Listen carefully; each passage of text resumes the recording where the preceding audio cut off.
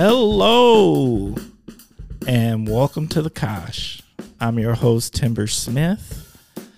Kosh listeners, what's going on? Thank you for tuning in to another episode. Super excited to be here today.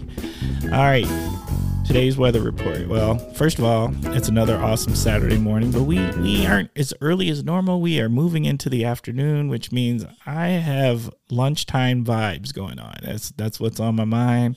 But let me just share now that I've already scheduled a burrito delivery for myself. So I'm pretty excited about, if you've listened to past episodes, you know that I've got a thing for burritos. I love burritos, and this whole burrito delivery thing makes me super excited.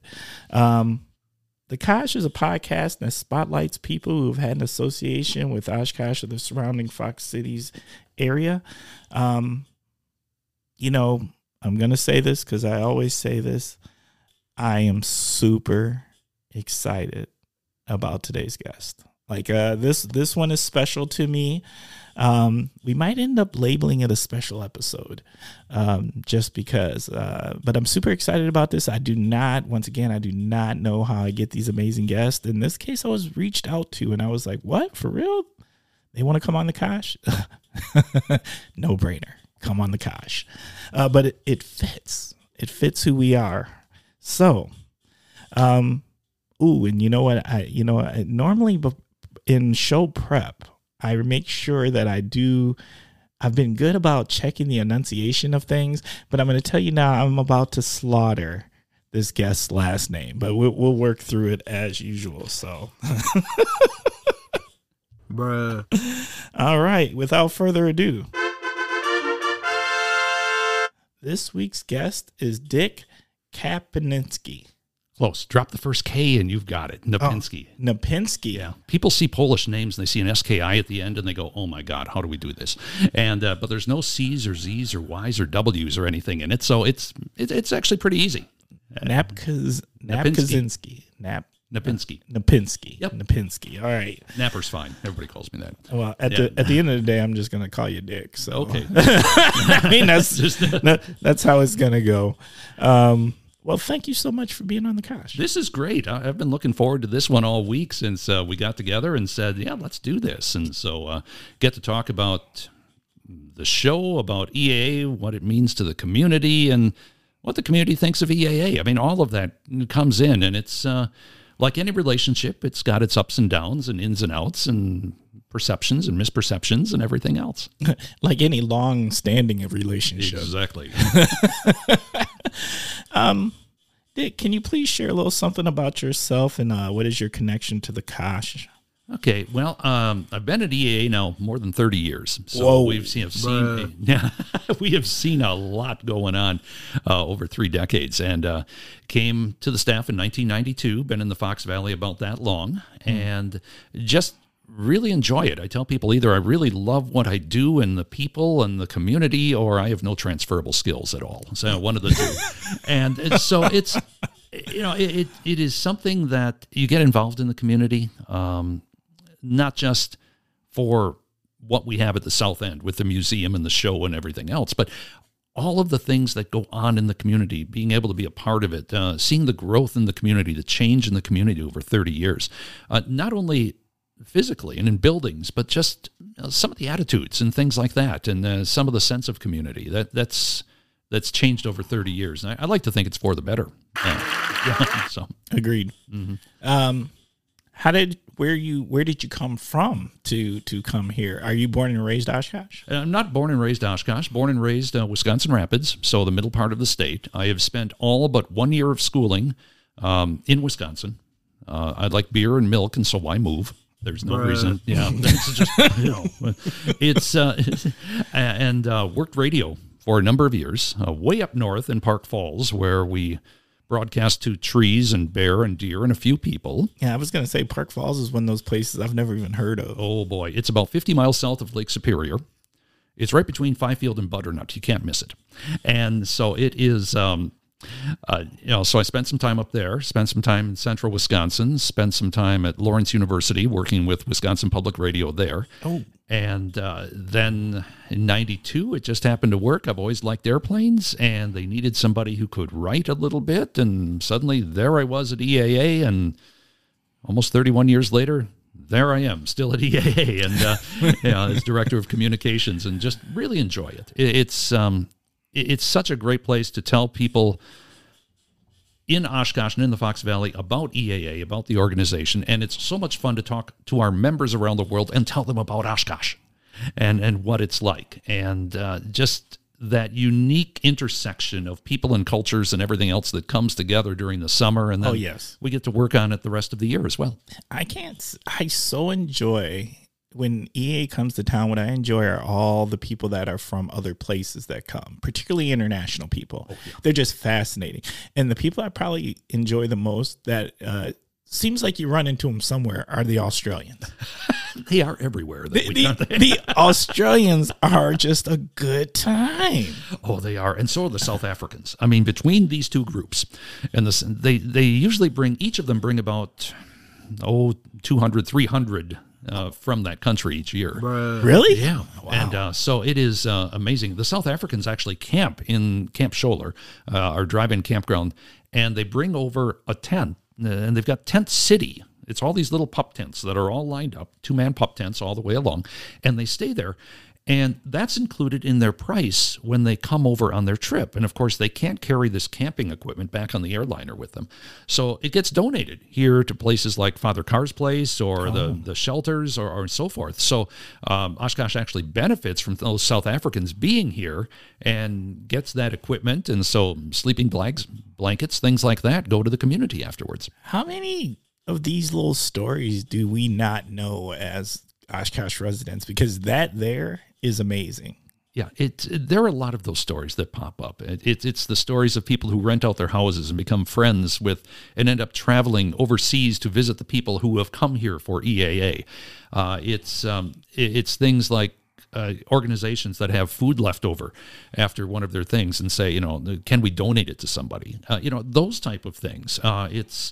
It's people like Sacred Heart Church that run the food stand. Have run the food stand there for years and years and years and years, just outside the main gate. And it's a great arrangement because we rent some of the land from Sacred Heart Cemetery, which is right next to the airport, and they run the food stand and make a decent amount of money that they can put back into their community and do that. So, those kind of things, those little stories are just the threads of the tapestry in a lot of way, Timber, that just create this thing that's become synonymous with Oshkosh in a lot of ways. Right. It's part of the fabric of the city. You can't say EA and not say Oshkosh, and you can't say Oshkosh and not say EA. I mean, right? I mean, they are synonymous. Yeah, it's one of the funny stories, too. Officially, it's EAA, Air Venture Oshkosh. That's the show. And everybody in the Fox Valley calls it EAA. Right. Everybody outside the Fox Valley calls it Oshkosh. Okay.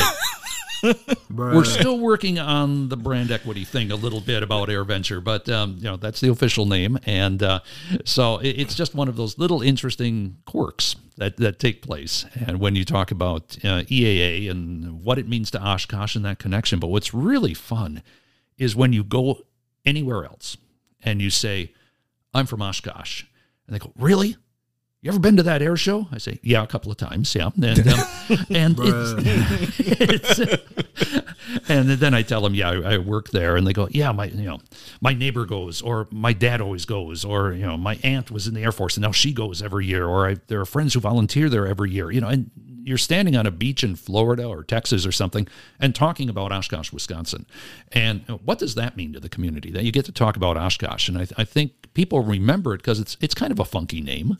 It's not Greenville, it's a funky name, and you remember overalls. Yeah, and you do. Yep, exactly. And, I can't tell you how many times that's come up, right? Oshkosh, bagosh, yeah. And if somebody out there's writing a story about the event and they need a quick, cheap headline, it's always it's Oshkosh, bagosh, every single time. So. So the company still gets the shout out from us because of it. So but it is. Those fascinating stories are all out there, Timber. All right. You ready to jump into the first segment? Let's go. All right. The first segment is called What in the World is Going On With? You start with the phrase, what in the world, and then share with us. Well, mine is kind of a long-standing thing, and probably from, I don't want to get too political here, but what in the world is going on with politics? Why is it a zero-sum game? It's...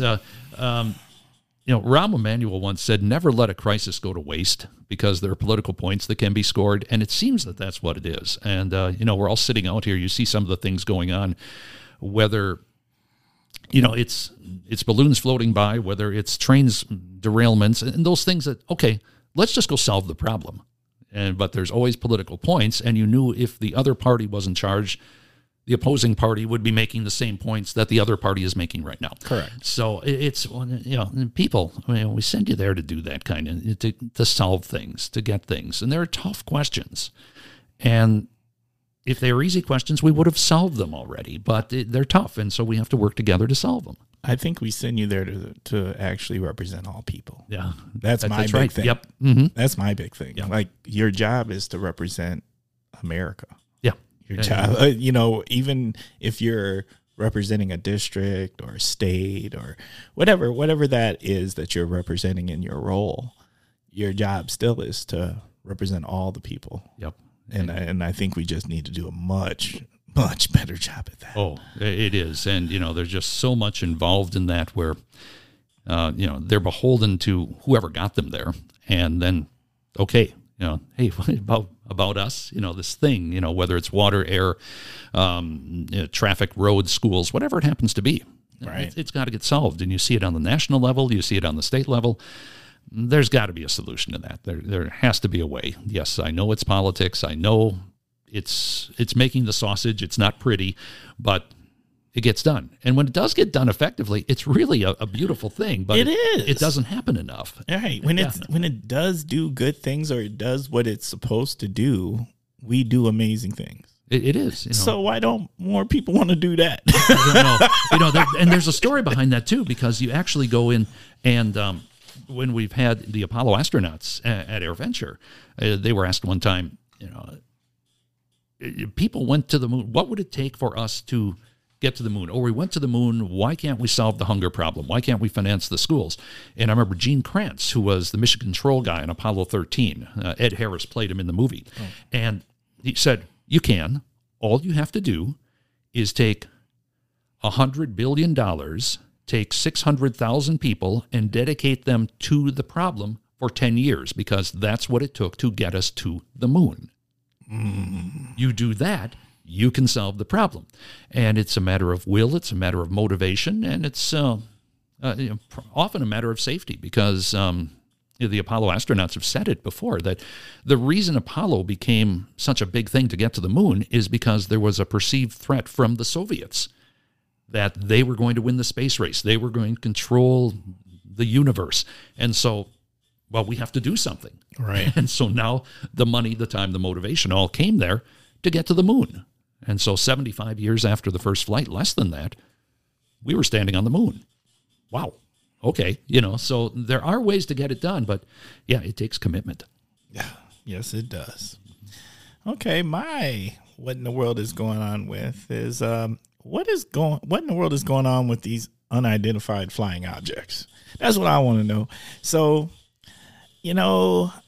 I'm a little bit of a news buff, right? Mm-hmm. I like to tune in, and I tune in every morning religiously, and I tune into a couple of places because I'm trying to figure it out. Like I want to make sure.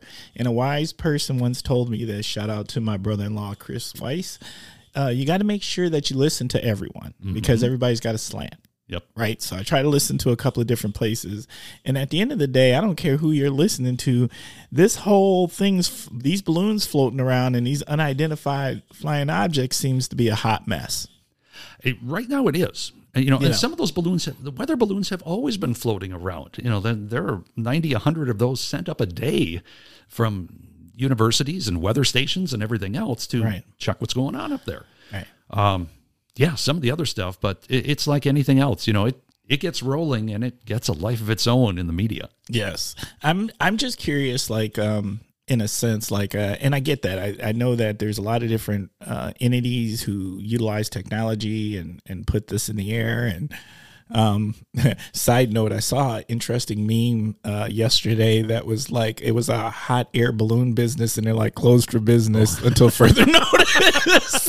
Yeah, you don't want to be in the wrong place. Yeah, I don't want to be in the wrong place right now. I think I'll pass on hot air balloons at this time. You'll be bait for an F-16 out there. Yeah, but I did think I found it interesting that they changed the verbiage to unidentified flying object, right? And they're doing correction points on when people call them anything else other than that, which to me says there's more to this.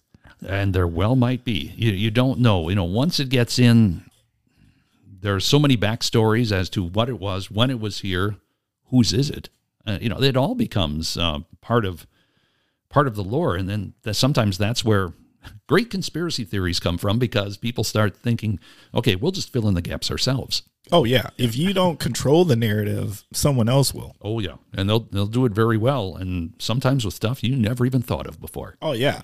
There's some creative minds out there, and so that's it. At the end of the day, what I'm really saying is I'm just waiting for the other shoe to drop. Let's just put out there, I know our government's slow to tell us civilians things, but tell us the things. I think the sooner you can share with us, good, bad, or indifferent, whatever it is, I do think it helps us as the public to just have understanding. We're a pretty smart constituency. Yeah, if you just let us know. Yeah, just let us know. And I know you can't always let us know that soon. Right, it takes time, right? But at the end of the day, it is something that, like, it doesn't have my radar flashing, but I do pause when I hear news reports, and there might be a little something different in the news report. So I'm curious to see what all comes out of it. It is, and you mentioned the hot air balloon business. A lot of the people who have been doing it legitimately now are going, well, no, we just can't send that stuff up like we used to, because we don't know what's going to come after it real soon. Right. So it does worry you a little bit, right? So if your weather forecast is a little bit late, okay, that explains it. Facts. All right. Next segment is word associations. I'm going to say words, and please tell us what's on your mind. Okay. All right. First word, the unifying word, food. Oh, man. In the Kosh, West End Pizza. Oh, is that it? I'm addicted to West End Pizza. The people there, it's one of those things. It's close to us down at the south end of town, and it's really, really good.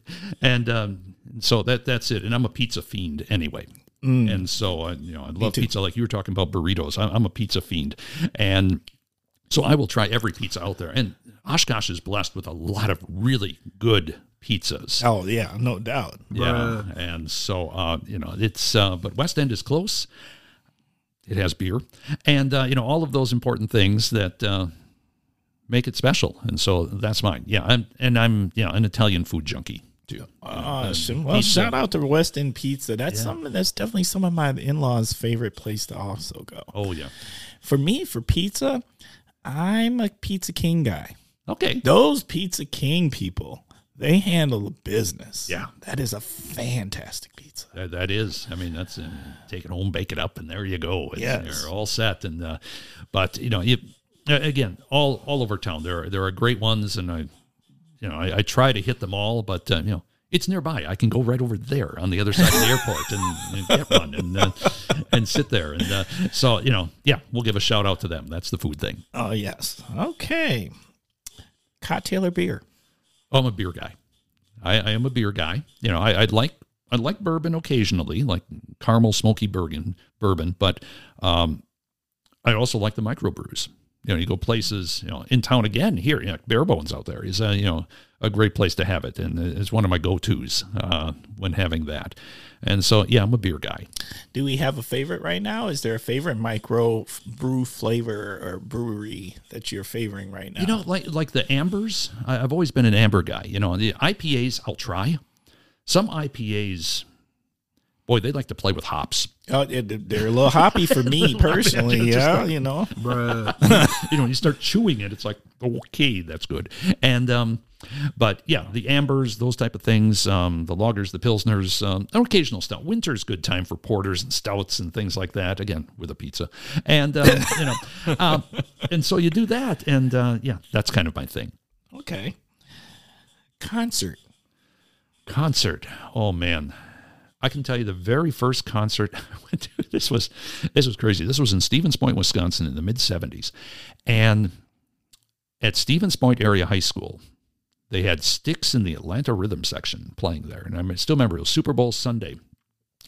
That we went up there, a bunch of us from high school, and we had like third row tickets. And in the next 3 days in high school, we couldn't hear a thing because it was so cool. That was the first one. Here locally, I really like Waterfest. One story that stands out from that was Boz Scaggs played here a few years back.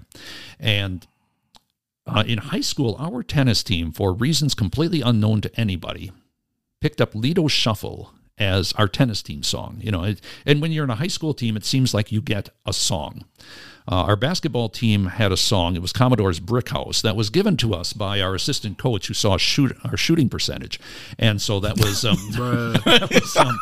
he said, yeah, you guys are Brick House. And, to finally hear Boz Scaggs after 40 years sing live the song that was our tennis team song, that was kind of cool. That was nice. And, you go down to the amphitheater and there's really, on a nice night, there's no place better. I mean, it's just, it's gorgeous. Glorious. It's just fun. It's something I always enjoy every single summer. So, those type of concerts are always a good time, and some other things too, like the Jazz Fest this past year. I hadn't been there before, but when they had it this year, it was fantastic. It was fantastic, even with the rain delay. Yes. And, you go out there and it was just fun, and Erin coming back to her hometown and having the band. It was just, it was a blast. And, it was a first time thing for me, and it's not going to be a last time thing for me. I can tell you that. No, I'm pretty excited about who they're bringing this next year. Yeah, I believe it's Take Six. Really? Yes. Wow. And I was like, okay, man, that's the Kosh is doing it. They're doing it, and there's something about just that atmosphere right there on Main Street. You go down there and here they are. The stage is right there, and it's a great vibe, and I really enjoyed it. And it's fluid and free. Yeah, exactly. Yeah, there's something to be said for that. You gotta like free. Yeah, you gotta like free. I mean, that just says if you're that community member, and maybe you don't have that extra disposable income, you can still find some summer entertainment that's solid. Exactly. And that is. And I always enjoy that. And during the summer, especially in the weeks getting up to AirVenture, breaking away every so often is just so important, because otherwise your brain will explode. Getting ready for AirVenture. So, I'd like to take those Thursday nights and head to Waterfest and just, okay, I'm going to get a beer and try not to think about airplanes here for 2 hours. Okay. And then somebody asked me what's coming to AirVenture, and so I end up talking about it. I was going to say, are you ever off? Are you truly ever off? No. But it's okay. It's fun, so it's okay, and I love talking about airplanes, so okay, it works out. All right. Shop local. Oh, a couple of my favorites. Winnebago Bike Shop.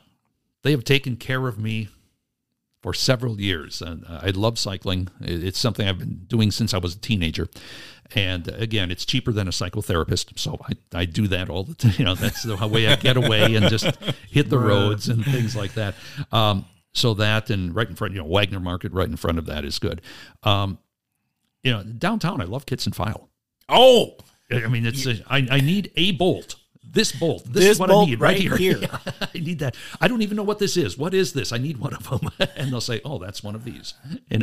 I'm always amazed. I can't tell you how many times I've done exactly that, where I walked in there frustrated, right? Because I feel like when you go to Kits and File, you've been working on something for an hour or two that you can't figure out, and you're frustrated. Oh, yeah. Then you're just like, I'm going to Kits and File.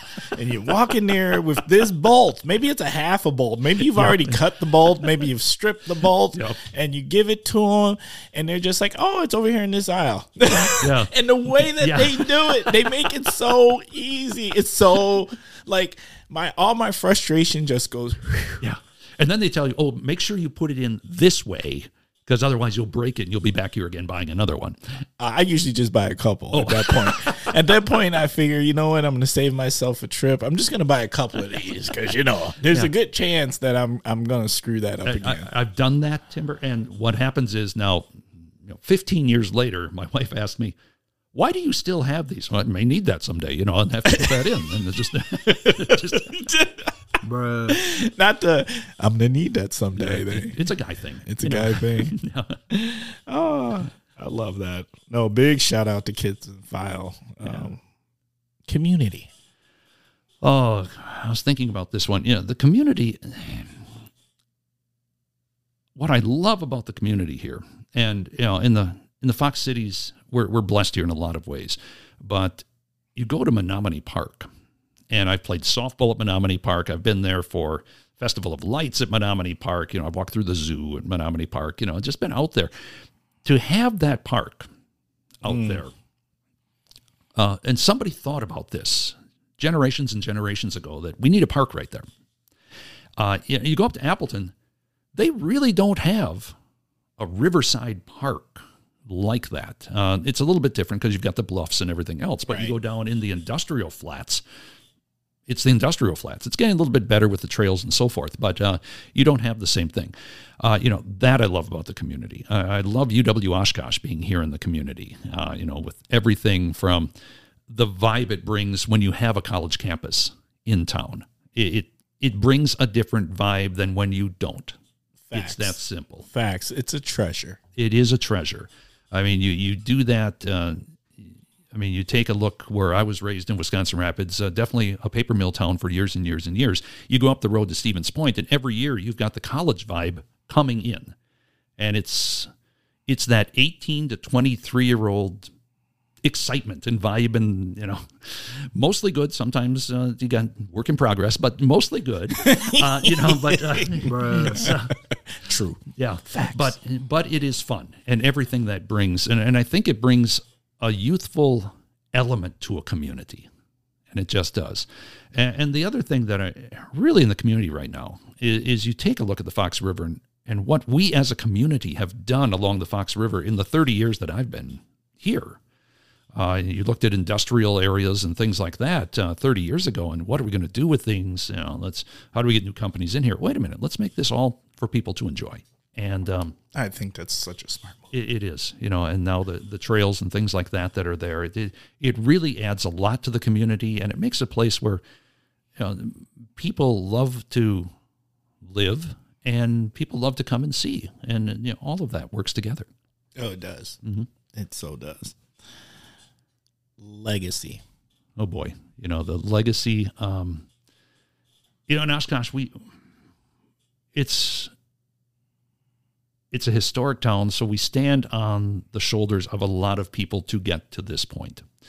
And, those who thought of the park, those who did that. But you take a look at some of the legacies here, and, for me personally, the legacy of knowing the EAA founder, Paul Poberezny, and what he did to bring EAA here and working with the community.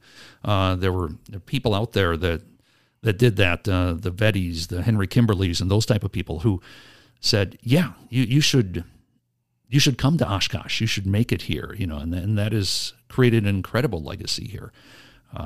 So those are the kind of things that when I think of legacy, those people come to mind immediately. I've always wondered, why here? Why here? Oh. Yeah, seriously. There's stories about that, yeah. It's just one of those things, like, this is Oshkosh, Wisconsin. It's not the biggest city, other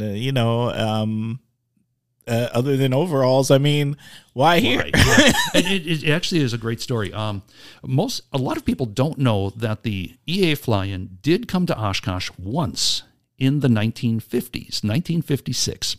It actually came. Steve Whitman Regional Airport is named for him. Very early EA member, an aircraft designer and racer, and he was racing airplanes in the national air races in the 30s and 40s as a one-man team.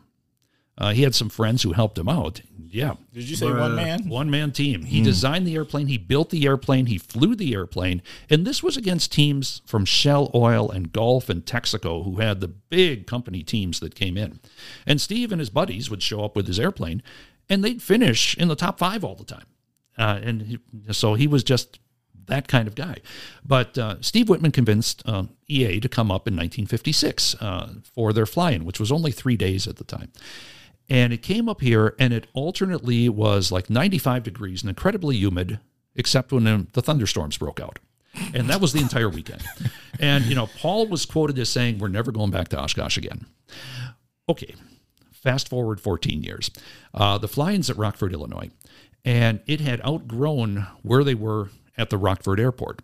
And the Rockford Airport Authority said, "Well, we've got Ozark Airlines expanding here, so we really don't have room to expand you here." And they're going, "Wow, we might not have a fly-in in 1970. Well, Paul worked for the Air National Guard out of Milwaukee at the time. And with that, he did maintenance flights in airplanes. So he drew a circle 300 miles from Milwaukee and flew out over airfields. And Oshkosh is unique among airports. If you go to most major airports, the big runways cross because it makes more efficient use of land. In Oshkosh, for whatever reason, the runways were set up in an L shape. And so you have an east-west runway that you see if you're going down South Park or something like that. And you've got the big north-south runway that runs parallel with Oregon and Knapp Street. And so you can park a lot of airplanes, a lot of people, bring in airplanes at the same time. And so they went to the county and said, "We'd like to do this." And apparently the county, the year before, it had a rock concert in Oshkosh. And it had not gone well. A lot of trash, a lot of what they called undesirable elements there and things like that. So they weren't keen about who are these people with their little home-built airplanes coming into here. Well, there were some business leaders that stood up for them. There was Steve Whitman stood up for them. And eventually the county said, "Okay, we'll give you a shot at this." And so in 1970, they came here. And so most of the winter of 1969 and the spring of 1970 was spent with EAA volunteers picking rocks from where the showgrounds are now. And basically that first year in 1970, the showgrounds were where Warbirds are now, not quite to where Boeing Plaza is now. So basically Waukau Avenue was the south line of that, and Knapp Street was the east line of the whole thing. And so it's about 1/8 of the size it is now. And so that was the first one in 1970. And so they went on every year. They'd pack up the headquarters in Milwaukee, come up to Oshkosh, set up the show for a couple of months, then go back to Milwaukee for the headquarters. And they eventually said, we should really consolidate operations someplace. So they started looking around. Missouri was an opportunity around St. Louis area. EA owned some land in Burlington, Wisconsin at the time. And they talked with the city fathers there, and the citizens really didn't want the fly-in, so okay. And so, again, the business community here in Oshkosh came and said, "Hey, we'd love to have the fly-in and the headquarters and the museum all be here." So they approved that in the early 1980s, built the building you see today at EAA, and in late 83, they came up here. And so now for 40 years, the headquarters has been here in Oshkosh, and that's how it all came to be. Wow. That's a long answer to a very short question. No, but you know what? I think it's the answer so many people want to know, right? Because I've always thought that, and I know I'm not the only one who has thought that. Like, how did it get here of all places? Yeah, and it's a little bit of happenstance, a little bit of fate, a little bit of right people in the right place. And again, having the runways shaped like an L instead of an X, all of those things work together. The universe has a funny way of working. Yep. All right. We're going to move on to the next segment. The next segment is the Kosh Hidden Gems. This is your opportunity to share with us about something that you think is a gem in Oshkosh or the surrounding Fox Cities region. It could be a thing that everybody knows, and maybe they don't know this one thing about it, or maybe it's just something people look at every day and they just aren't thinking about it. Yeah, I'll tell you the one thing that I absolutely love, and I mentioned I was a cyclist before. the Waiwash Trail. Absolutely. It is a gem because you can go from the campus and go to Hortonville and never be, except for a little stretch right on the north side of Lake Butamore, on any public road. You are on a trail. And it's devoted to walkers, to bikers, to people walking their dogs, to horses, everything else. One of my favorite parts of it is actually on the north side of Lake Butamore, coming approximately from the 41-45 interchange and coming to Fox River Brewing. Because you come along that couple miles right there, it's gorgeous in the fall. You've got the leaf canopy and the multicolors. It's quiet because you've got the lake on one side. You've got Riverside Cemetery on the other. Neighbors don't complain. So you just keep going and then you end up in the neighborhood.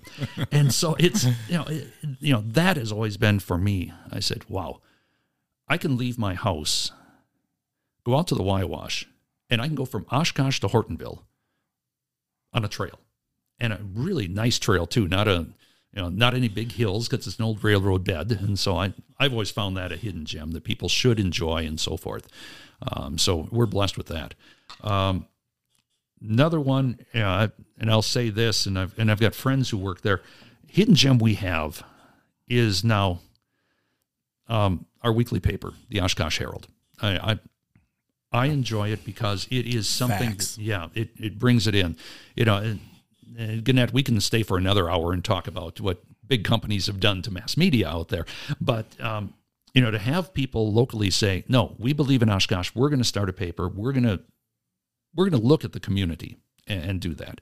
And that's one. I mentioned Jazz Fest before. I think it's a hidden gem. I think people, if you haven't been there, you should go because it is great. And the other one, I'm going to give an unabashed plug for ourselves, Pioneer Airport. We've got a little facility behind our museum that have hangars that all summer, every day, we go flying. And people can come in and they can go flying. For real? For real. We will put you in a 1928 biplane and let you get the wind in your hair and the bugs in your teeth and everything else.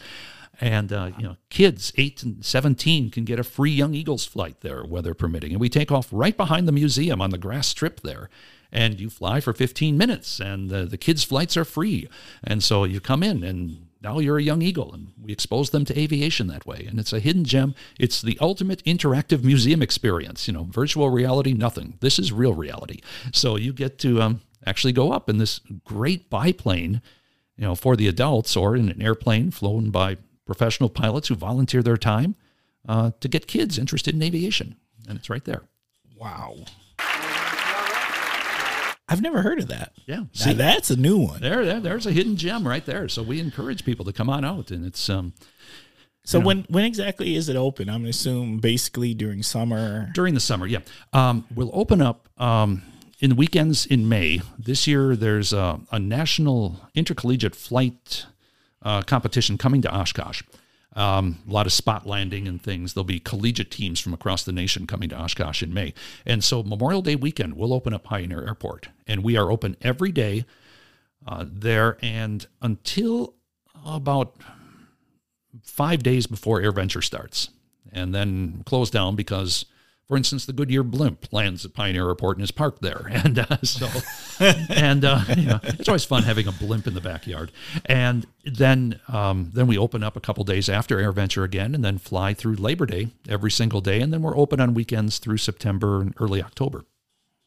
And it's, come on out, look at the hangars. We've got about 40 vintage aircraft on display out there, along with everything in the museum.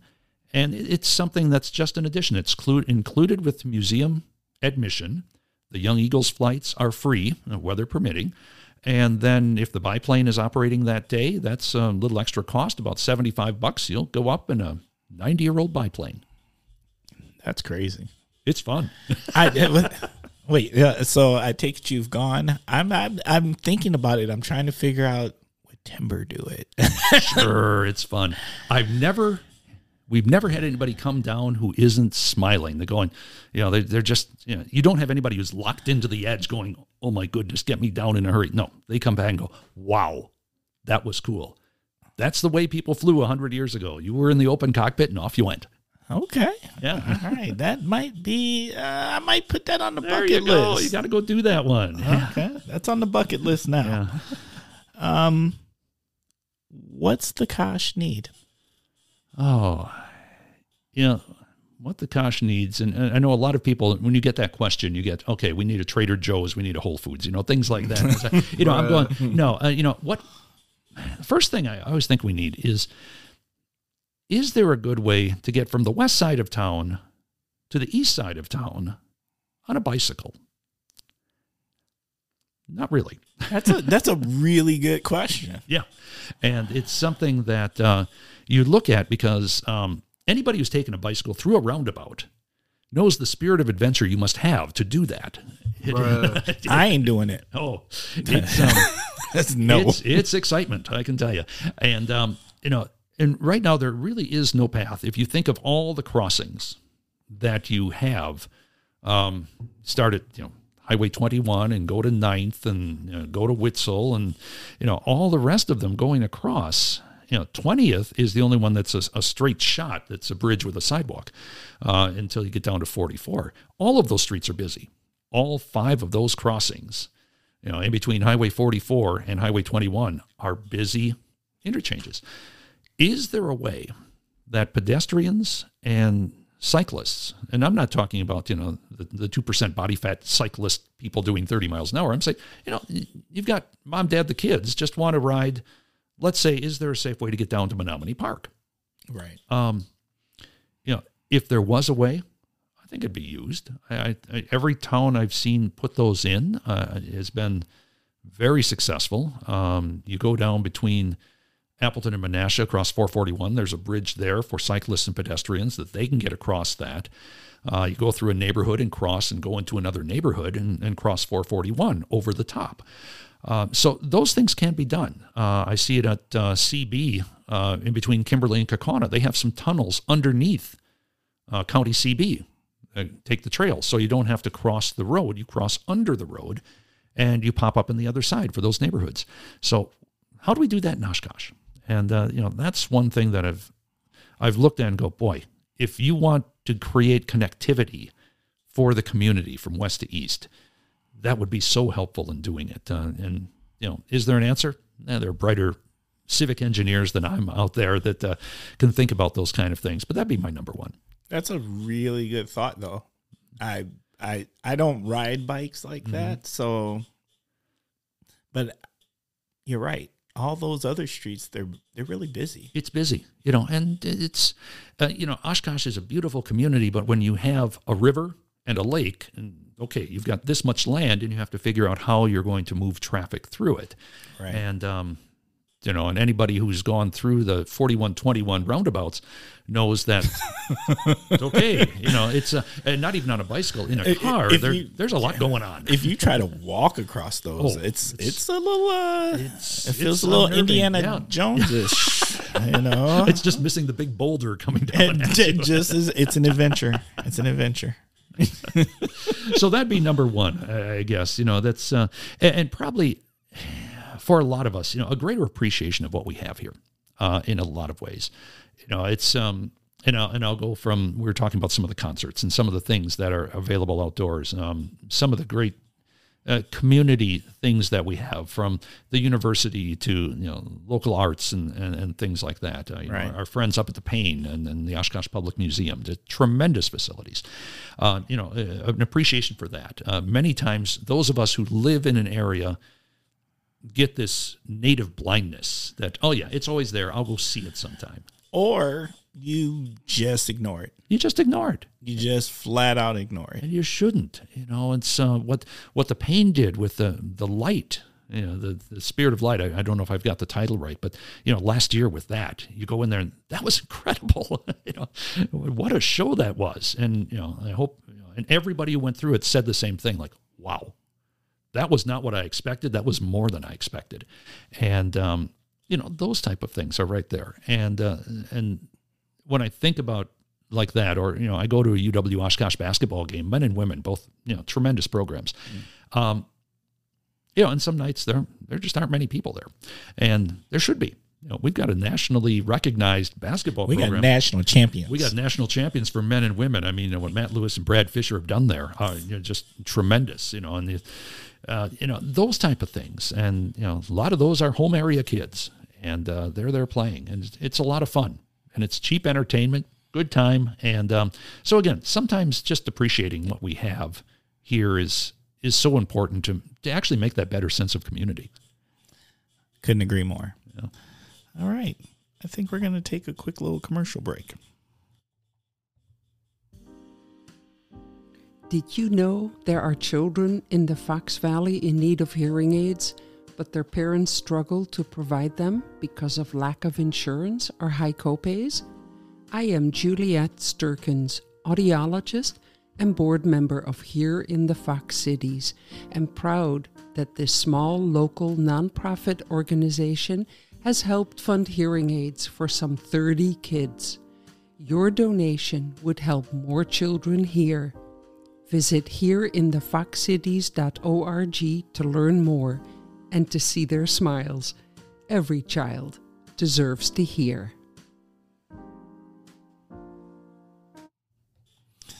Okay, we're back.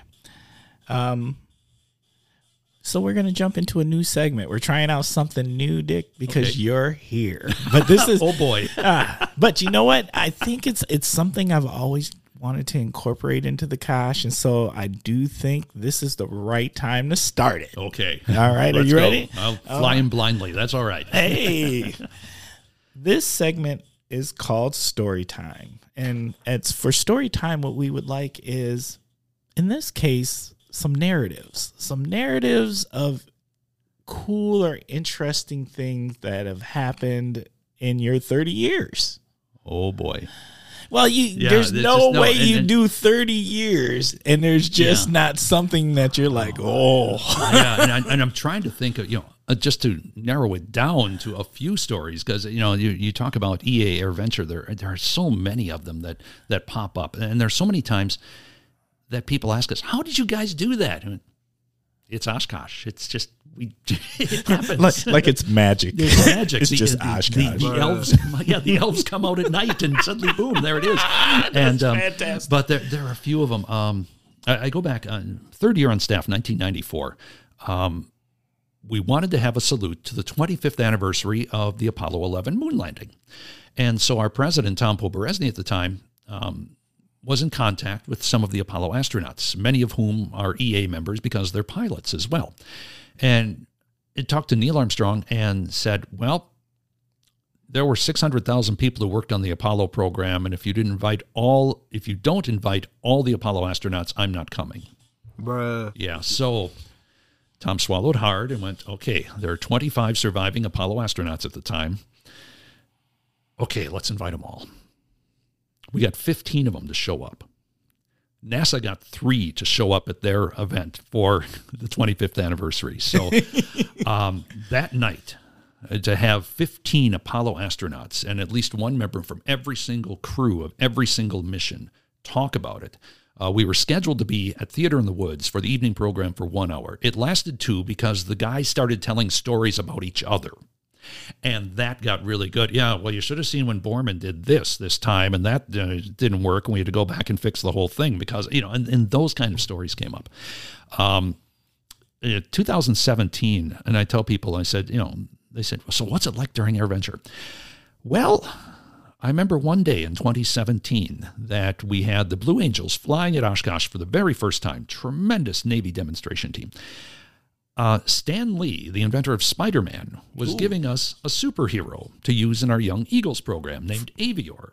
He donated a superhero through his foundation, said, yep, I'm giving this to you. So Stan was there, had that.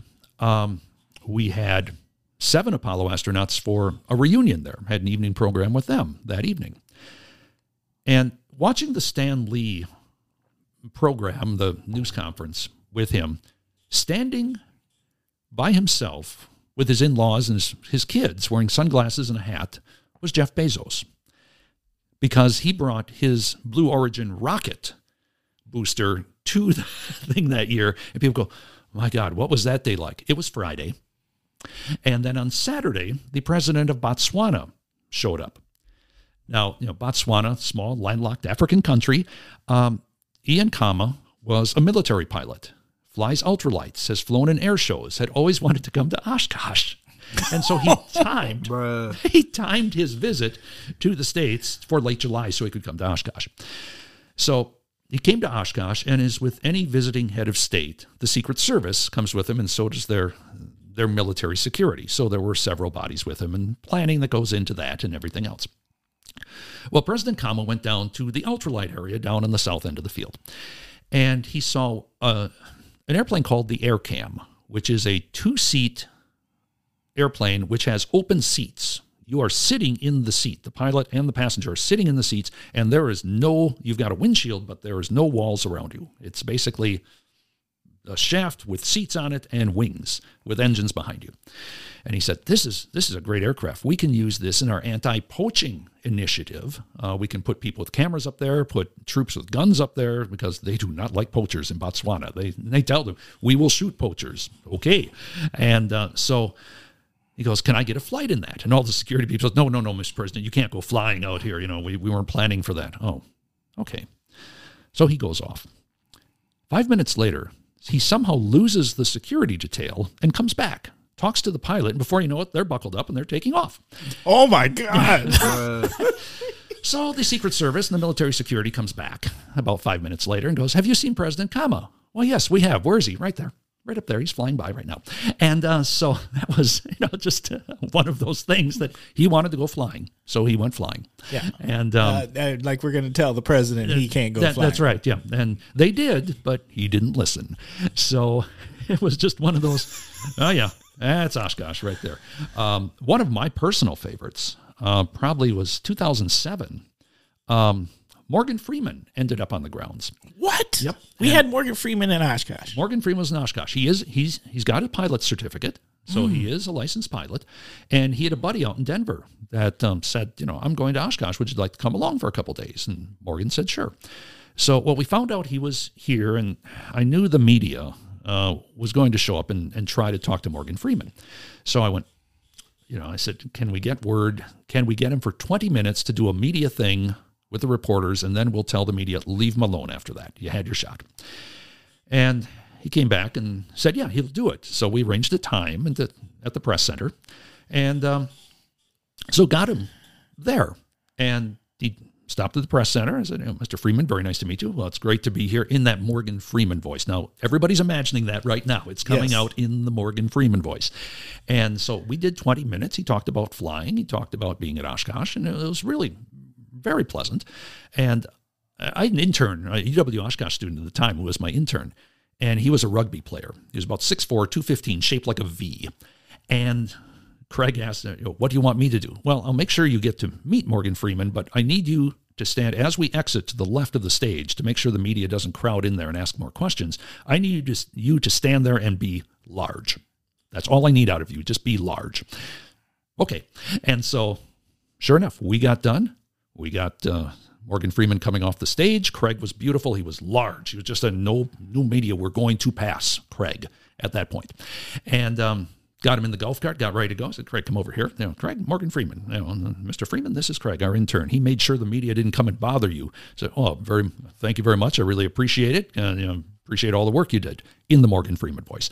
And then so he drives off, and Craig just goes, that was so cool. And he works out in Arizona now, and he says, I usually tell that story once a month to the people out in Arizona when we start talking about, okay, who's the most famous person you ever met? And he says, Morgan Freeman. Where'd you meet him? In Oshkosh. So those, it doesn't add up. It doesn't add up. It doesn't add up. Bruh.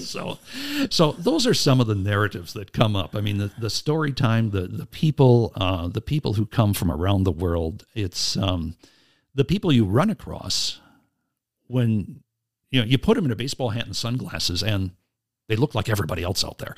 And so you can hide people pretty well. And so, those are some funny things. We've had opportunities to work with American Pickers. The TV program came to the museum one time. And, yeah. And that's cool. It was cool. They were doing a tour through Wisconsin, and they wanted to come up, and they heard we had a lot of artifacts. And they wanted to come picking. They wanted to come picking, and they did. And they said, we want to be inconspicuous. We're not even going to put any signs on our van. We're just going to be there and show up.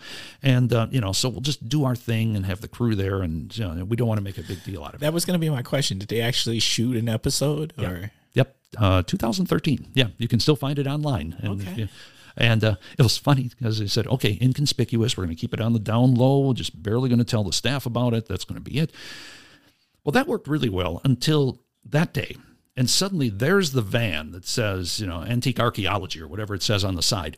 And they're the two guys standing out front, posing for photos and signing autographs. And I went, okay, inconspicuous. I can scratch that off the list. Don't worry about that anymore. And because they're standing out there having a great old time in front of the museum. But so, yeah, we had that. Our B-17 bomber was on Pawn Stars back in about 10 years ago. It was out in Las Vegas, and they heard about it, and so the old man wanted to go flying in the B-17 bomber, so sure enough, we got him on the B-17 bomber, and there we were. The old man went? Yep, the old man went. That is and amazing. So, yeah, he and Chumley went, and so... of course Chumley went. Yeah, and so Chumley had to drive the old man out there. But, those type of things are just some of those things like, you look at 30 years on this job, and you go, boy, some of those weird experiences that happen, you just can't... You can't make this stuff up. It just happens. No, I'm still hung up on Morgan Freeman. Yeah, it was a good day. I'll put it that way. That was a good day. All right. Thank you. Thank you for being the first to actually do the story time segment. That is fantastic. Okay, so I'm debating. So okay, I've got a choice because we're going to try something else new later. Okay, but do we go into topic of the week or do we go into questions from people from Kosh listeners? I'm willing to go to the questions. I mean, that's should fun. we do the questions? Yeah. Let's do the questions and then we'll go into topic of the week. That works. Let's go. Okay. So, because you were coming, I put out a question out on Facebook. Okay. And said, hey, I've got a special guest coming from EAA. Okay. What are your questions? Let's do some questions. Mm-hmm. So I've never done this one before either. Okay. So here are the questions that came in, and I was very proud of the Kosh listeners. Okay. Question 1: what's the best way for the community to partner with EAA? They have amazing assets that can benefit the broader community. And maybe they don't even know some of the stuff that EAA is already doing. Yeah, and they probably don't. And there are a lot of things. One of the big things that come immediately to mind, and again, we could go on for a while on this. One of the things that comes to mind is the brand new education center that just opened up in July. 30,000 square feet. The upper 15,000 square feet is a youth education center. We've got computer labs and a wind tunnel and 3D printers and things like that. And we're bringing classroom groups in to do that. And so if there are schools out there that want to partner, want to put aviation in their curriculum, here's an opportunity to do it. All the STEM stuff, the science, technology, math, and so forth. That's one option. Another one comes to mind. We do work with a number of organizations each year. Some of them, I mentioned Sacred Heart before at AirVenture. We have other groups that come out and sell drinks on the flight line. It gets pretty hot on the flight line. You usually do a pretty facts. You do a pretty good business out there. But we work with some of the groups, like the YMCA, Boys and Girls Clubs, things like that, to come out and sell sodas and water and things out, and they get a cut from it. So we partner with the community doing something on that line as well. Some of the things we've done, for instance, the Special Olympics, every year we host the world's largest truck convoy that comes in. It's a fundraiser, usually has about 120 to 160 semis come rolling in one Saturday in September. They come up from the Milwaukee area, come up 41, and then go to our nature center behind the museum and park there, and park all over the place, actually, by the time we get them all parked. But they use that as a fundraiser each year, and we donate the grounds to do that. So there are ways to do it, and we support local communities, functions, everything from school fundraisers to to church fundraisers and things like that with various donations. So we try to help out as much as we can. If there are other ways to do it, we actually have an employee committee that looks at all the ideas and requests that we get each month. And we usually get about 30 to 50 of them between donation requests and other ideas. And we take a look at them and see what might be workable. Sometimes the things they'd like take place in July. That's not going to quite work. But it's we got this thing, we got to do. I would think the month before and the month after, probably. And so, but there are opportunities. We love being in Oshkosh. A lot of our employees are volunteers in the community right now and do that. So, we're always looking for those opportunities. What's out there? What can we do? Where do they reach out to? Best thing to do, feel free to reach out to me, at EA headquarters, and just contact us and say, hey, I want to talk to Knapinski there in communications, and we'll send an email to me, something like that, and just get us. And I'll even say, send it to communications@ea.org, because I look at that mailbox 4 or 5 times a day, and if there are ideas there, we'll take them forward. I can make no guarantees other than, we'll look at every single one of them and see if there's a possibility. There have been times we've helped out with reading programs in the Oshkosh schools and sent people in to do reading in the junior highs and the elementary schools and so forth. And so, we're always open to those kind of ideas. Okay. Next question. Flying cars when? Okay. Ever since the Wright brothers, people have wanted to put together a car and an airplane. The engineering of cars and the engineering of airplanes pretty much, for the past 100 years, has assured you'll get a pretty bad car and a pretty bad airplane all combined.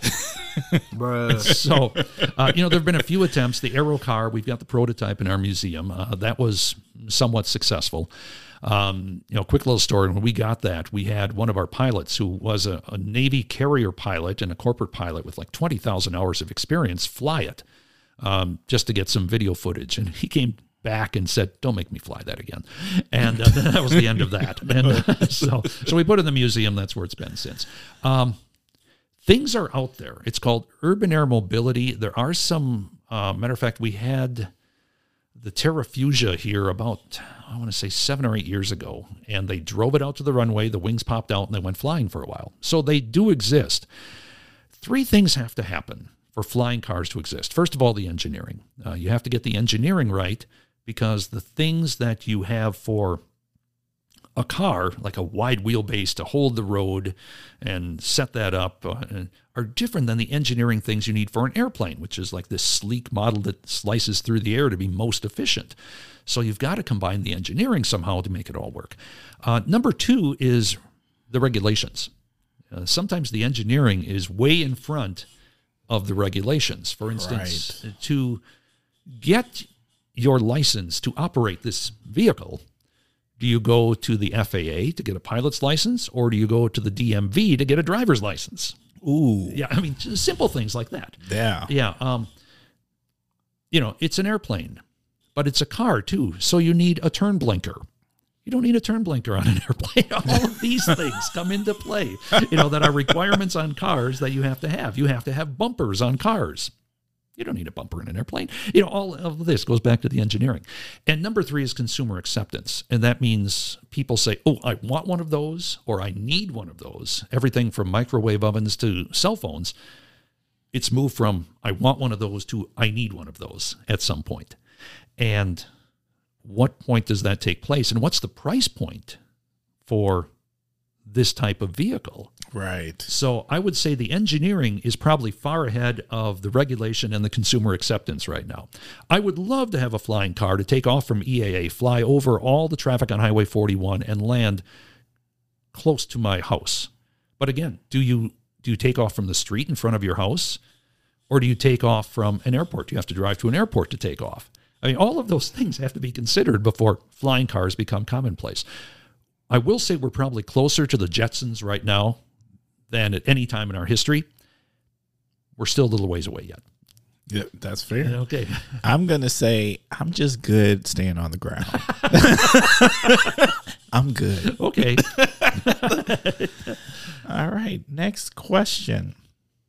I just became an EAA member. Yes, I finally took the plunge. All right, thank you. What can I expect? Okay, some things to expect. First of all, if you're in the Kosh, the museum is open to you year-round. It's your museum. Come. You have paid, and you can get in all the times you want. Come every day if you want.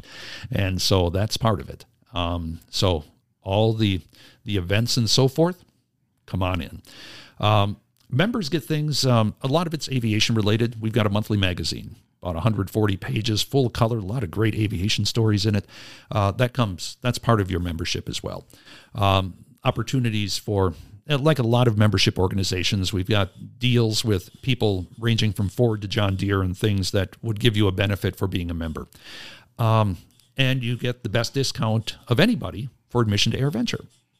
So, you'll save probably 40% over what the general public will pay to get to AirVenture. So, those are some of the attributes there. And you're also in a community where you have 270,000 kindred spirits who like airplanes, like the people around airplanes, and like being part of it. And so those type of things are some of the initial ones. And if I hear from that person, I would love to give them the entire list, because we could fill some stuff for a while with that. They would love to get the list. Okay. If you want to just send that to me, I'll hook them up. They go to EA.org and get the whole list too. So there you go. Okay.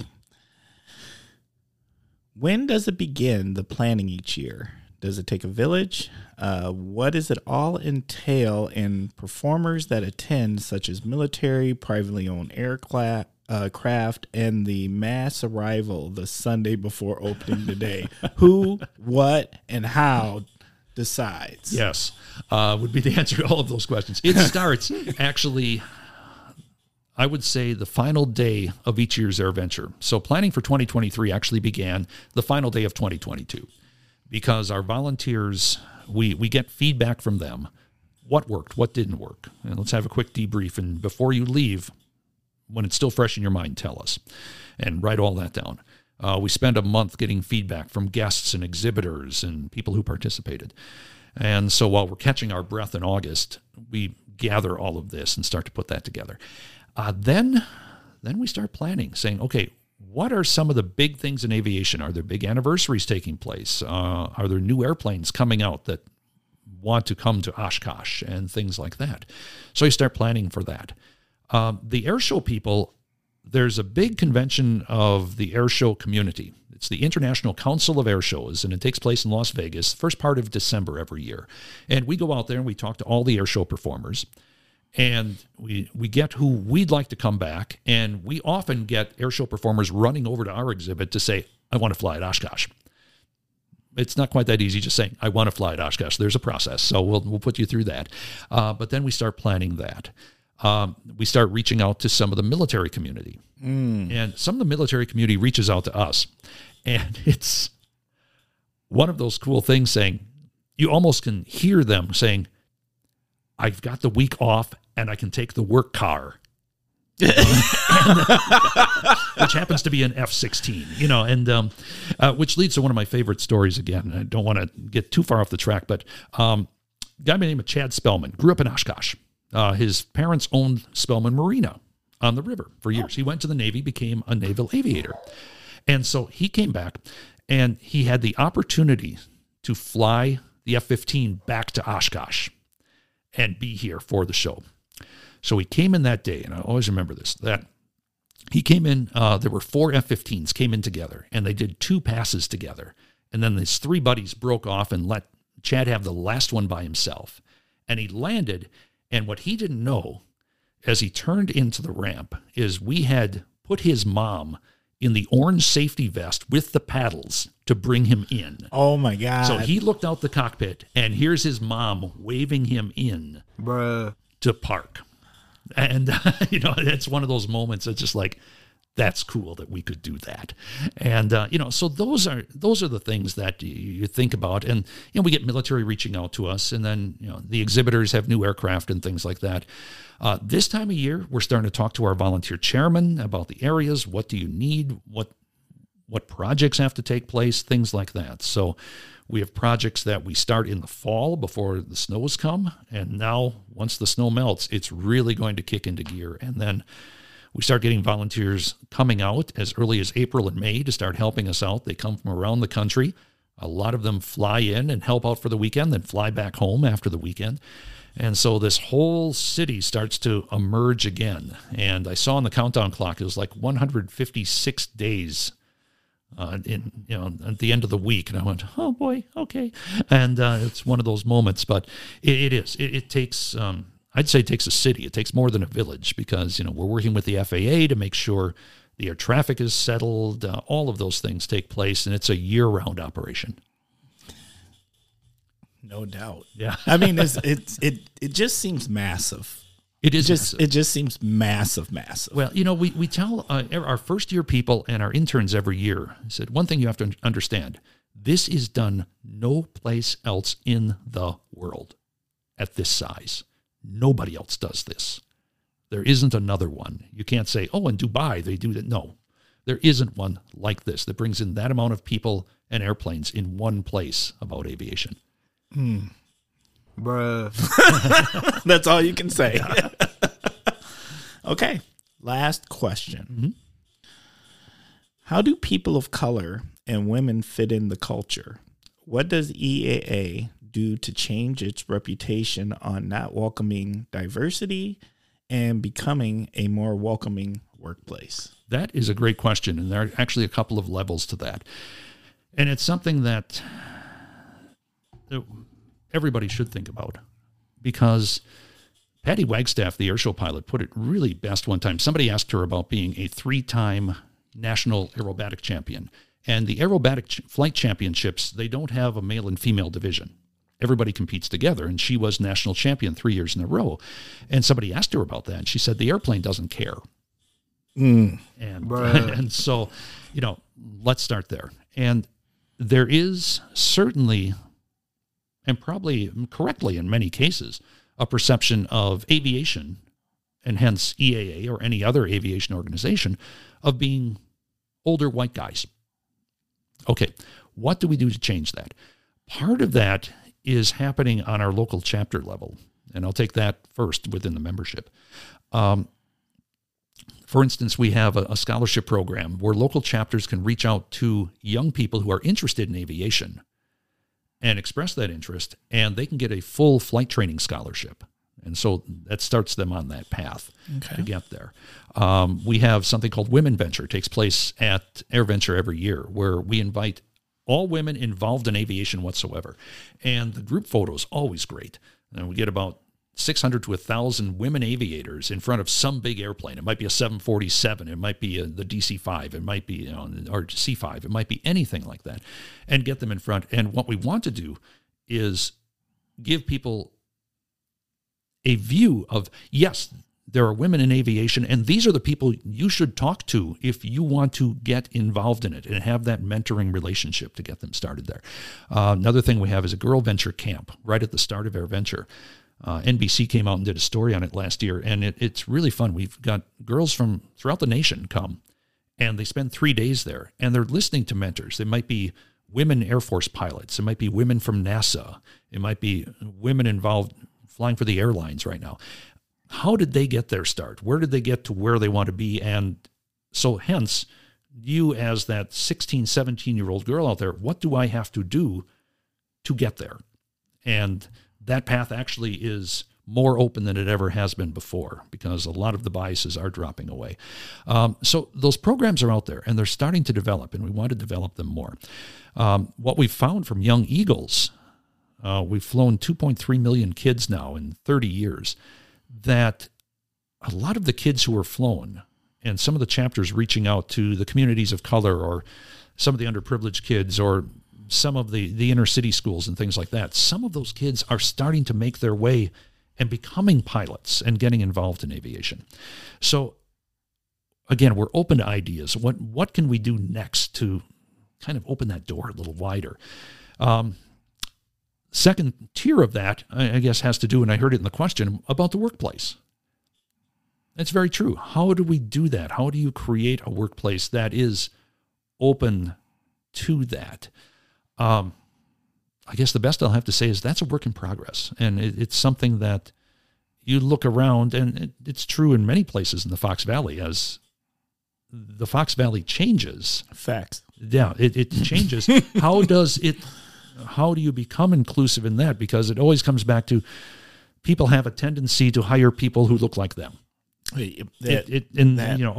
And people tend to apply to places where exactly it's people that look like them too. And that's the other challenge, right? It is, and I've worked in media in the Valley, and they've got the same situation. That how do you do that?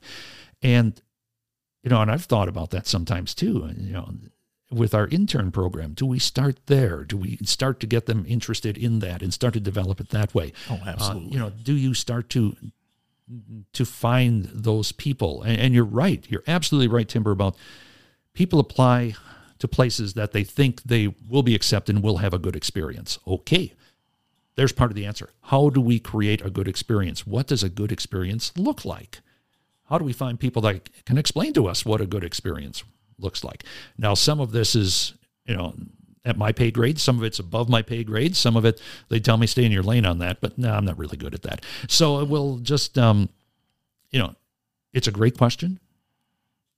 I wish I had a better answer for it, but it's an answer that I hope we do have a better answer for it as we go down the road. I just always hope that people are thinking and remembering that we're changing. We are changing. And it's so important. Yep. And I do like the idea of if there's not presence now, let's go to our youth and give them opportunities, whether those internships, trainings, education workshops, whatever they look like, and let them come in that space. Yep. A great story from last summer, and we worked with American Airlines on this one. They had the opportunity to fly 100 kids, 100 black kids from, I think, Chicago Boys and Girls Club. And I have to remember the organization, what it was, but they worked with the black aviation professionals and got them up to AirVenture for a day and start exploring the airplanes. And they took them around as a group and had presentations for them and said, this is available to you. And guess what? There's scholarship money out there for you too, if you want to do this. Yes. And, that was so successful. We're going, okay, who else do we get to do that? Because they come in. Now, first of all, coolest thing in the world, at least in my consideration, you're a kid, a 14-year-old kid, you're flying in an airliner, maybe the first time in your life, up to Oshkosh. You're landing where there's 5,000 other airplanes there, and you get off in the middle of the grounds and you look around and go, oh my goodness, what is this place? And it's something you've never experienced before. Right. What kind of door is that now opens to you that said, that's out there? That's possible. That's possible. And that's probably a lot of it, Timber, saying, okay, how do we introduce to what is possible to make that happen? I think that's totally it. Yeah. I think opportunity is missed at not doing there's opportunity. Right. What's possible. Yeah. And sometimes in the rush of things, especially, let's say at AirVenture, the rush of things, you're so busy trying to get the stuff that you've done before done, and so it gets done on time and everything else. So when you start, it's all done, that you forget about these things. And how do we improve that system? Yeah, and that's something that we should think about, not only within our own walls as a staff, but with the event and within the organization. Where are those opportunities? We have 900 chapters throughout the country. We know some of them are doing tremendous things, flying kids out there. I know there's one in New Mexico that goes out to the reservations and flies those kids as young eagles. And so, okay, what do we do with them then? What's the next step? And finding those ways and letting them discover what's possible in aviation. Yes, I think the door is wide open. I hope thought is put into it. It just seems like such a great opportunity at this point. And again, the airplane doesn't care. So let's make it airplane doesn't care. It is airplane's very non-biased. Right. That is fantastic. Thank you. Thank My you. pleasure. That's a great question. That's one we should think about. Okay. We are going to get ready to go into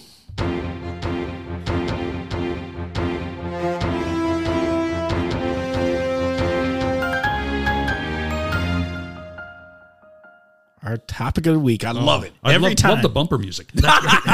It makes me happy every time. All right. So now it is time for topic of the week. And Dick, this week's topic of the week is? We're going to talk about the 70th anniversary of EAA, which is this year, and all the stuff going on throughout the entire year at the museum. You know, everybody thinks about AirVenture, July 24th through the 30th, in case you're wondering. And throughout the year, the things that start happening there. We just had Winter Flight Fest on February 11th and had close to 1,000 people come out and lots of hands-on stuff and activities for kids and so forth. We have something coming up. We mentioned Pioneer Airport before. I've got a fundraiser for our education programs in the museum coming up March 11th, and I'm going to make an unabashed pitch shot for it right now. That it's called Flight at the Museum. We're working with TJ's Highland Steakhouse here in town and also Stone Arch Brewery. It's a 5-course dinner. Have pairings with each course, special beer with each one, and then had Janet Planet and her band are going to be playing afterwards. And we have a reception before it with about 15 breweries out there. So tickets are available right now. Just go to the EAA website and look for Flight at the Museum, and we hope to see people there. So there's the pitch right there. And but then come on out. We've got something in October, called Space Day. And we usually bring somebody from NASA in to talk about space. And again, very family-oriented. One of my favorites, always in December, is Christmas in the Air, free open house. Usually about 3,000 people out. School groups are there. And what? Yep, it's free. Bring the family. And we've got an open house. Throw the museum doors open first Saturday in December. Santa Claus flies in by helicopter, lands there, talks to the kids.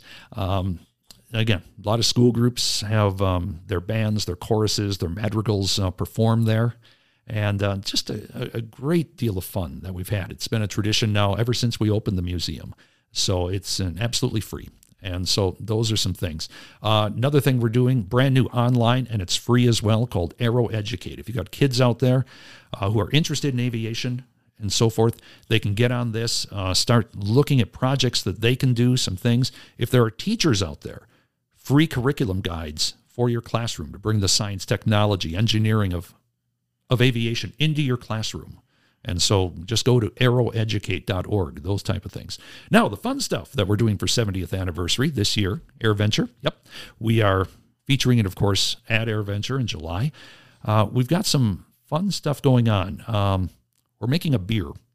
What? Well, not in. Yeah, other people are making the beer for us. Yeah, I was like, oh. Yeah, we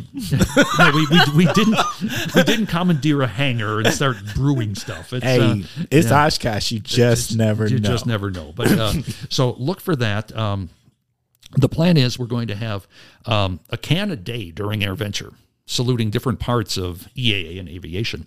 And it'll be available on the grounds, and also it'll be available in some retailers in the Oshkosh area. So look for it in that. So that'll be coming out later on in the spring, early summer. And so that'll be featuring our 70th anniversary as well. So we're excited about it. EA started, Paul Poberezny and about 35 friends in January 1953 and got together. They wanted to start an airplane club. And found out other people wanted to join too. And so from that, we're now 270,000 members, 900 chapters, little fly-in thing that we do in the summer, and all of that takes place. So it is incredible. And when Paul was alive, he said, I never thought it'd become this, but there are a lot of people who just look at aviation and still are either mystified, surprised, crazy about it, whatever it happens to be. And, we want to encourage that. We want them to get involved in it. Since it's the 70th, what's the coolest thing happening? What's the thing you don't want to miss? The thing I don't want to miss. Wow. There's always some stuff. I know this year we're celebrating the centennial of U.S. carrier aviation, which means everything that flew off of carriers. We're asking to bring that. Another thing for the 70th, we are looking to find all the airplanes, the 21 airplanes that came to the first fly-in Milwaukee in 1953. As far as we've been able to tell, there's still a dozen of them out there that are flying. We're going to invite them all and say, come on back for the 70th. So we'll see how that works. Okay. That's kind of cool. That's kind of cool. I want to see that. And this time of year is so much fun because we don't know what we don't know yet. And there are going to be people in airplanes that suddenly show up, in early June. They'll say, hey, I can bring this. Do you want to? Yeah, we want one of those. Yeah, bring it. And, does that happen? Oh, yeah. Yeah, it does. It happened. Spaceship One back in 2005. They were actually, the designer of it, Burt Rutan, okayed it to go into the National Air and Space Museum. And so they were going to fly it from California to Washington during that summer. And Burt, who's a longtime EAA member, said, I'm not going to give it to you unless you stop at Oshkosh on the way there. So 2005, here comes Spaceship One, and its carrier ship White Knight 1, the first successful civilian space mission landing on our runway. and you don't see 100,000 people go stone silent very often, but it was like, wow. Now, interesting thing about that was that Sir Richard Branson was starting Virgin Galactic, the space tourism thing, about the same time, had the concept. And so who comes to see it there? Sir Richard Branson shows up and does that. And so he's been at Oshkosh a couple of times. It's just those crazy things that that happen. And that all came together. Jeff Bezos and the rocket in 2017, the Blue Origin rocket. Early June, they said, Mr. Bezos would like a photo of the rocket at Oshkosh. So how do we make that happen? Okay.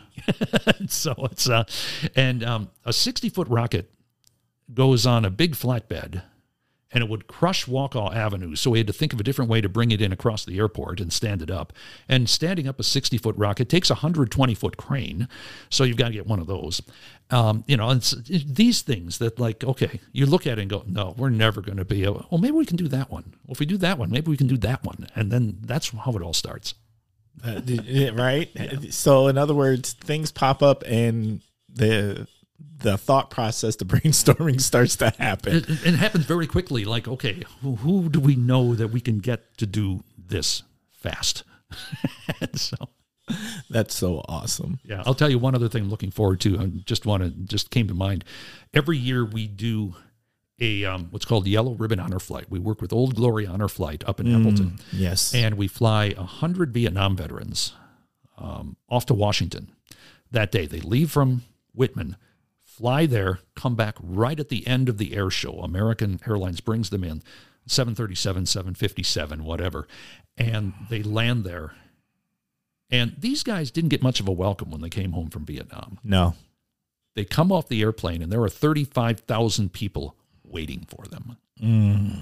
And they get to come down between their families, have signs out there, their kids and grandkids. And the UW Oshkosh football team comes out every year, helps us with some of the logistics of moving equipment around and everything else. And if there's a poignant moment each week of AirVenture, that's it. That Friday when they come back in and land, and you can see them come off the airplane and just their mouth goes agape and just like, wow.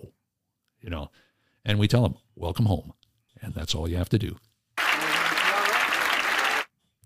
That's amazing. All right. So, any last words about EAA 70? Oh, EAA 70. We're excited to do it again. Last year was such a successful event in so many ways. It was safe. We will never get 7 days of weather like that ever again in the summer. Right. There was no superstorm that made everything a mud pit. We had one right before the start, but then it tried to rain on Wednesday evening for about 10 minutes and stopped.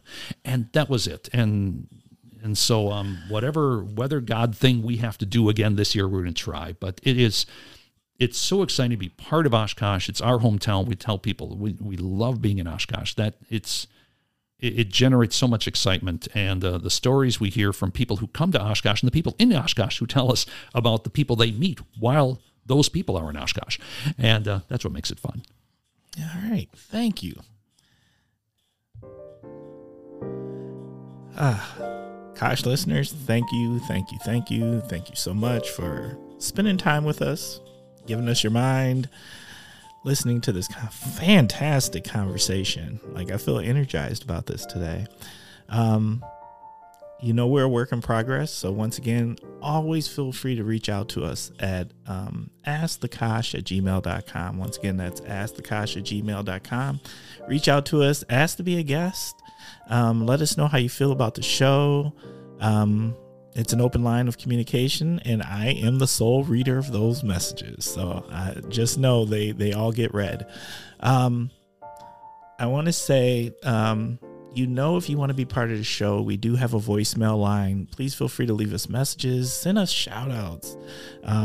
Let us talk to other Kosh listeners, whatever it is. Feel free to leave us a message on our voicemail line. That is 920-385-9298. Once again, that is 920-385-9298.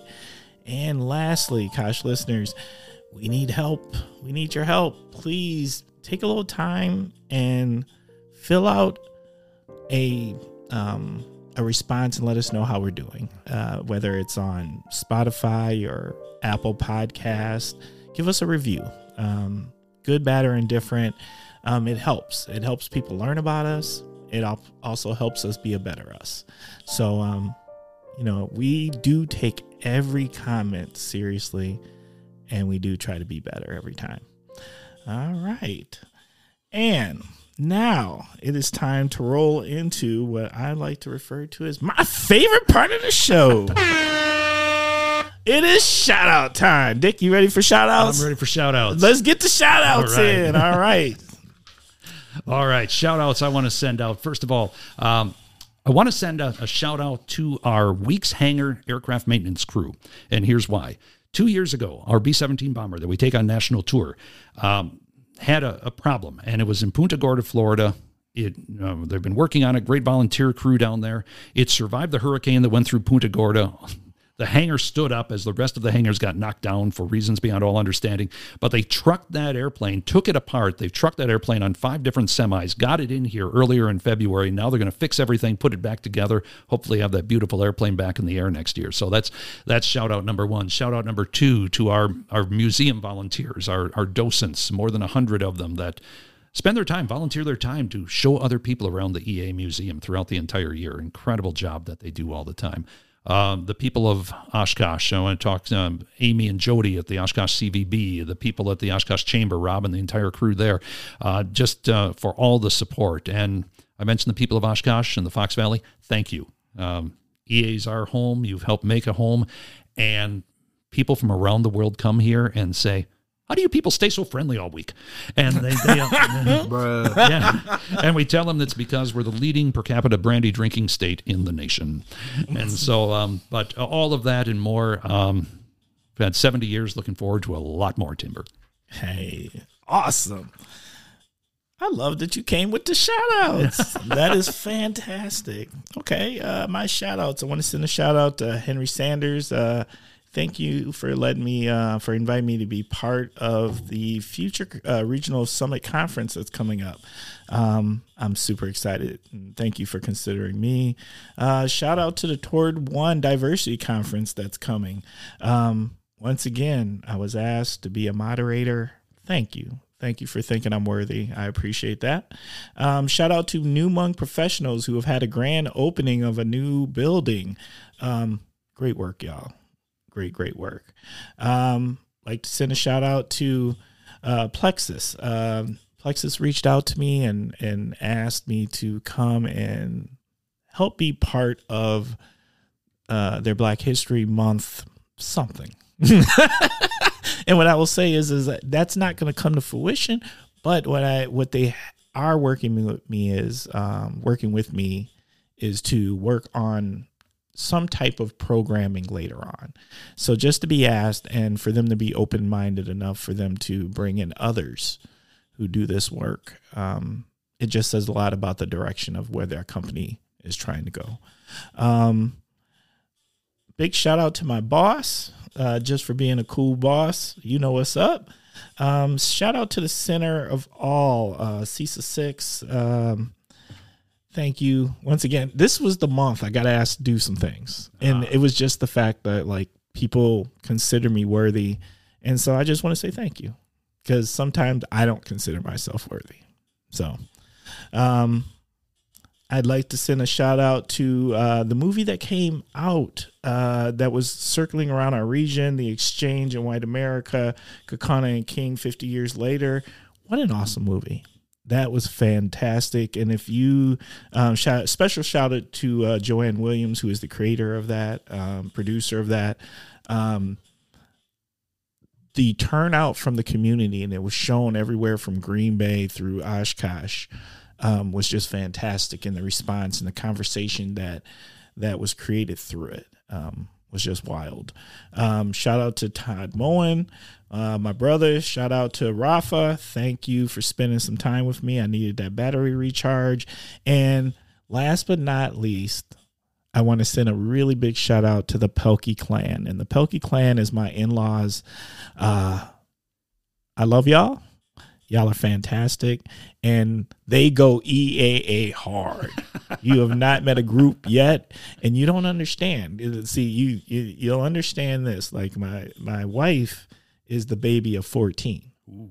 Yeah. See, so there is this group. And they go hard. So I'm thinking they're going to tune into this episode in particular. I've got to introduce them to the South Africans. You know what? The South Africans are not ready for the Pelkey clan. But I promise you this, they'll have a doggone good time. There you go. So now we are here for the last part of the show. All right, the last thing. And you have choices, Dick. Okay. All right. The choice is, you can A, give us some parting words of wisdom. Okay. B, what would yourself today tell your 13-year-old self? Or C, all of the above, because, you know, you always got to have that as an option. Definitely, yeah. To my 13-year-old self, I'd say, calm down. It ain't all about you. Take a moment, and if you can get others to believe in themselves, they'll believe in you as a leader. Mm. And the A would be something I've got pinned up on my board in my office, and it's attributed to Albert Einstein. Of course, with the internet, things, Abraham Lincoln said this on the internet, so it must be true, type thing. So it was, but it's attributed to Albert Einstein. He said, not everything that matters can be measured, and not everything that can be measured matters. And I've tried to remember that as we work the communications thing, because it's not all about data sometimes. Sometimes it's about people, and we have to remember that. Facts. That's a pretty good one. What'd you think? I loved it. I appreciate the time. This was fun. We had a great time. Thank you. Mm-hmm. The Kosh.